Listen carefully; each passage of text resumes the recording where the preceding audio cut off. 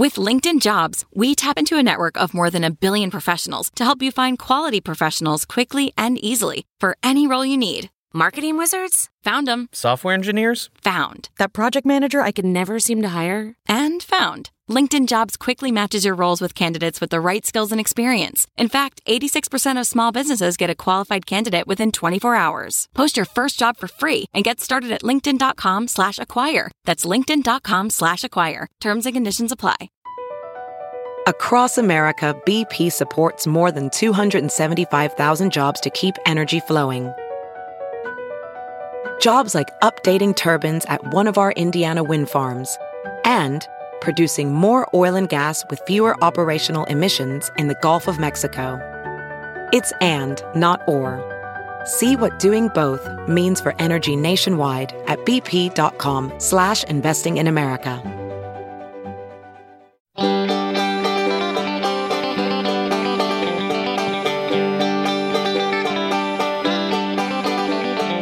Welcome to the Caixin-Sinica Business Brief, brought to you by U.S China. Each week, we bring you a roundup from the world of business in China from Caixin, China's authority on business and financial news, as well as interviews with Caixin Global reporters and editors. I'm Kaiser Guo from the Sinica Podcast. Happy Mid-Autumn Festival to all of our listeners. If any of you have not gotten your fill from all those mooncakes, the traditional celestial pastry served around this time of year, well, you can still feast on some juicy stories from the world's second largest economy. A quick preview of the menu. We'll be hearing how U.S. China tensions have once again been simmering this week over issues related to Taiwan and a controversial Trump-era policy. Apple is aiming to win over Chinese customers with cheaper smartphones.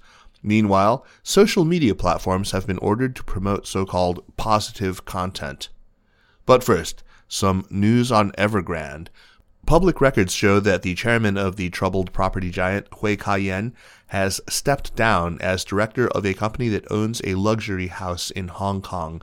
The move is being closely watched by Evergrande creditors as the Hong Kong-listed real estate giant is struggling to raise cash to repay a huge pile of debt, some of which it has already defaulted on.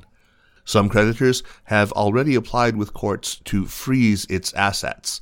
The property is located on Hong Kong Island's Black Link Trail, along which there are wealthy communities with a number of similar villas and expansive views.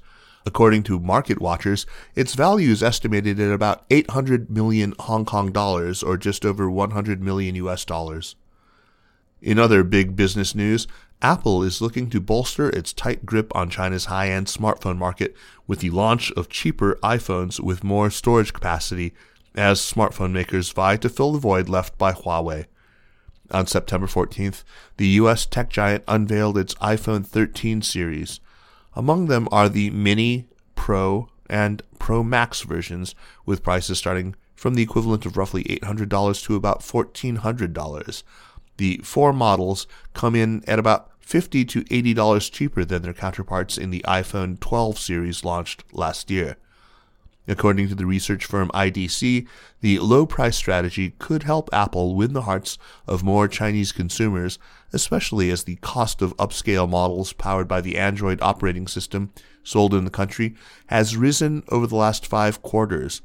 IDC did not specify the average price for upscale Android handsets. China has pledged to better protect women's and children's rights. In particular, Beijing has committed to eliminating workplace gender discrimination and strengthening protection of minors. That's according to the latest Human Rights Action Plan issued by China's cabinet.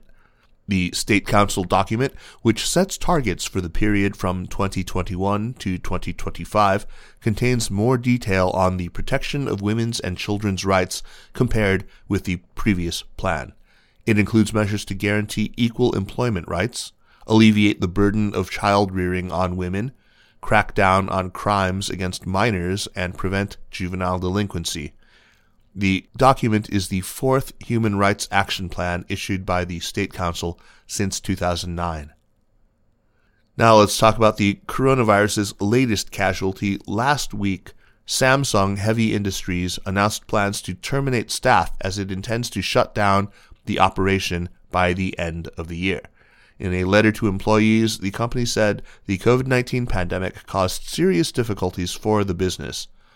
Workers have protested the abrupt decision to shutter its 26-year-old Ningbo shipyard, demanding greater compensation as the South Korean company retreats from a low-profit operation. Thousands of the employees gathered at the site, demanding more severance pay. Now moving from disgruntled workers to disgruntled academics. A group of Stanford University professors have urged the U.S. Department of Justice to end a Trump-era criminal enforcement program targeting Chinese nationals and Chinese American scholars. The professors argue that the policy reflects racial profiling. In an open letter to Attorney General Merrick Garland, 177 Stanford faculty members demanded termination of the so-called China Initiative. Launched in late 2018, the program was framed as combating economic espionage, intellectual property theft, and other threats associated with China. It later broadened into U.S. academics with a focus on researchers with China origins. However, the Stanford academics write in the letter that the policy led to a significant increase of investigations and prosecutions of researchers with Chinese backgrounds, with most cases unrelated to intellectual property theft or scientific or economic espionage. The China Initiative has long raised concerns among Asian American civil rights groups, especially those of Chinese Americans. Since the Biden administration took office, they have strongly pushed the White House to end the policy. In the meantime, Beijing has called the Trump-era program a, quote, tool for anti-China forces in the U.S. to abuse the concept of national security to contain and suppress China. And that's not the only source of tension between the world's two biggest economies. Last week, China's foreign ministry warned the United States against recognizing a change of the name of the Taipei Economic and Cultural Representative Office in Washington to the Taiwan Representative Office. Beijing regards the move as a violation of the One China policy. The Biden administration is said to be, quote-unquote, seriously considering the renaming at the request of Taiwan authorities. That's according to a report in the Financial Times. The FT report added that senior U.S. and Taiwanese officials had held in-person talks earlier this month in Annapolis, Maryland. In reaction to the news, the Chinese Foreign Ministry has called on Washington to abide by the one-child principle and stop all forms of official exchanges or elevating substantive relations with Taiwan. There have also been some striking developments in China's social media sphere. An entertainment industry group has urged online platforms, including giants Sina Weibo and Baidu's online video streamer iQIYI, to direct traffic to so-called positive content rather than unethical stars. The move comes as China steps up its scrutiny of the country's showbiz industry and fan cultures. The state-backed China Association of Performing Arts made the request after summoning representatives from 14 platforms, including the social media giant ByteDance's news aggregator, 今日头条, and video sharing site Bilibili, for a meeting. Following the meeting, the entertainment industry group said that the platforms pledged to take more measures to, quote, support content that actively promotes core socialist values and traditional Chinese culture, end quote. According to the association's statement, the platform said that they will adopt recommendation systems that will factor content conducive to constructing a spiritual civilization into their algorithms. The statement adds that this will end the previous practice whereby traffic was used as a key recommendation criterion. Let's turn now to Caixin Global financial news reporter Lin Jinbing to talk about one of the week's big stories. Welcome to the show, Jinbing. Thanks for having me. Caixin recently published an explosive, in-depth story about how a fallen Chinese financial conglomerate paid billions for land in a South Korean hotspot, even though the land was just worth a third of its price. So before we get into this, Jinbing, perhaps you could tell us first a bit about Huarong, the conglomerate at the center of this story. Sure. So Huarong is actually the biggest of China's big four bad debt management companies set up by the government in 1999 to take over bad loans of the country's big four commercial banks. And its former chairman, Lai Xiaoming, was an iconic figure in China's years-long anti-corruption campaign. He was, in fact, executed in January. That's after he was convicted of accepting bribes worth nearly 1.8 billion yuan, or around $280 million. So, this means Lai's corruption case was actually the biggest ever in China's financial sector, going back all the way to the founding of the PRC in 1949. Now, if we look back at Lai's tenure as chairman from 2012 to 2018, Huarong deviated from its original mission and embarked on an aggressive spending spree at home and abroad. This eventually left Huarong with a massive pile of its own bad debts. And this South Korean purchase is just one of the classic examples of its bad business deals.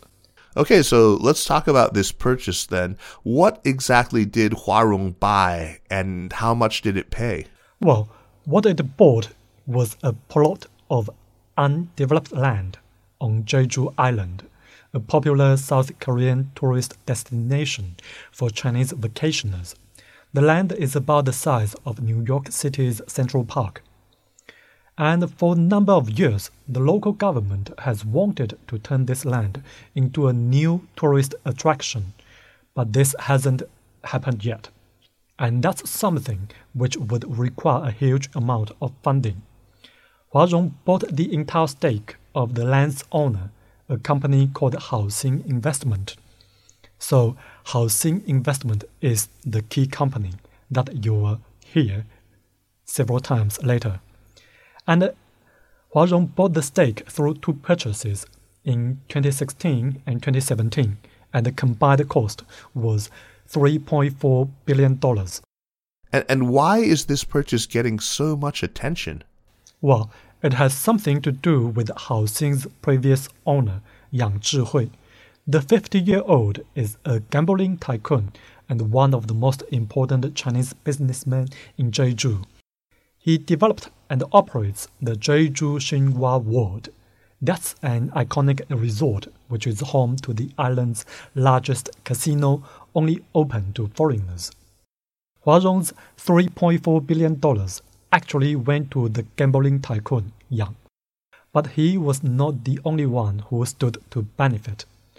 Caixin has found that Yang had in fact colluded with a group of Huarong executives on the company's purchase of the land. Lai, then Huarong's chairman, and three subordinates had planned to take nearly 10 billion yuan in bribes from Yang in the wake of the land deal. But only a portion of the bribes was actually paid. That's because Lai soon fell under Chinese government probe in April 2018. So, what happened with this probe and what ultimately came of it? So, in June 2018, Lai's three subordinates were investigated for graft. Then, just 2 months later, Yang was detained in Cambodia and was investigated by Chinese authorities over suspicious business ties with Huarong. He was eventually freed. Sources have told Caixin that Yang ended up returning Huarong about $100 million from the Jeju Island deal. So Jinbing, what do you think are the wider implications of this story, if any? So I think this is the story of how the now notorious Huarong ended up paying $3.4 billion for a piece of land that is currently estimated to be worth about one-third of that price, enriching the property's previous owner and conspiring company's executives along the way. And this particular investment exemplifies the bad business deals made by Huarong under Lai's leadership. His record-setting corruption racked up so much debt for the state-owned bad asset manager that the Chinese government has had to promote a bailout. And in case you are wondering what's happened to Huarong, Well, the company is now undergoing a restructuring led by CITIC Group, China's second largest financial holding company. That is all part of a move to not only tackle Huarong's internal problems, but also to defuse the risk that the giant poses to the country's financial system. Okay, thanks for filling us in on this, Jinbing. Thanks for having me. And if our listeners are interested in reading this full piece, you can go to Caixin Global's app or website. Yes, indeed. It's a fascinating story. And that's it for this week. Thanks for listening. The Caixin-Sinica Business Brief is produced by Kaiser Guo and Nandini Venkata with stories from the staff of Caixin Global. Special thanks to Li Xin of Caixin Global.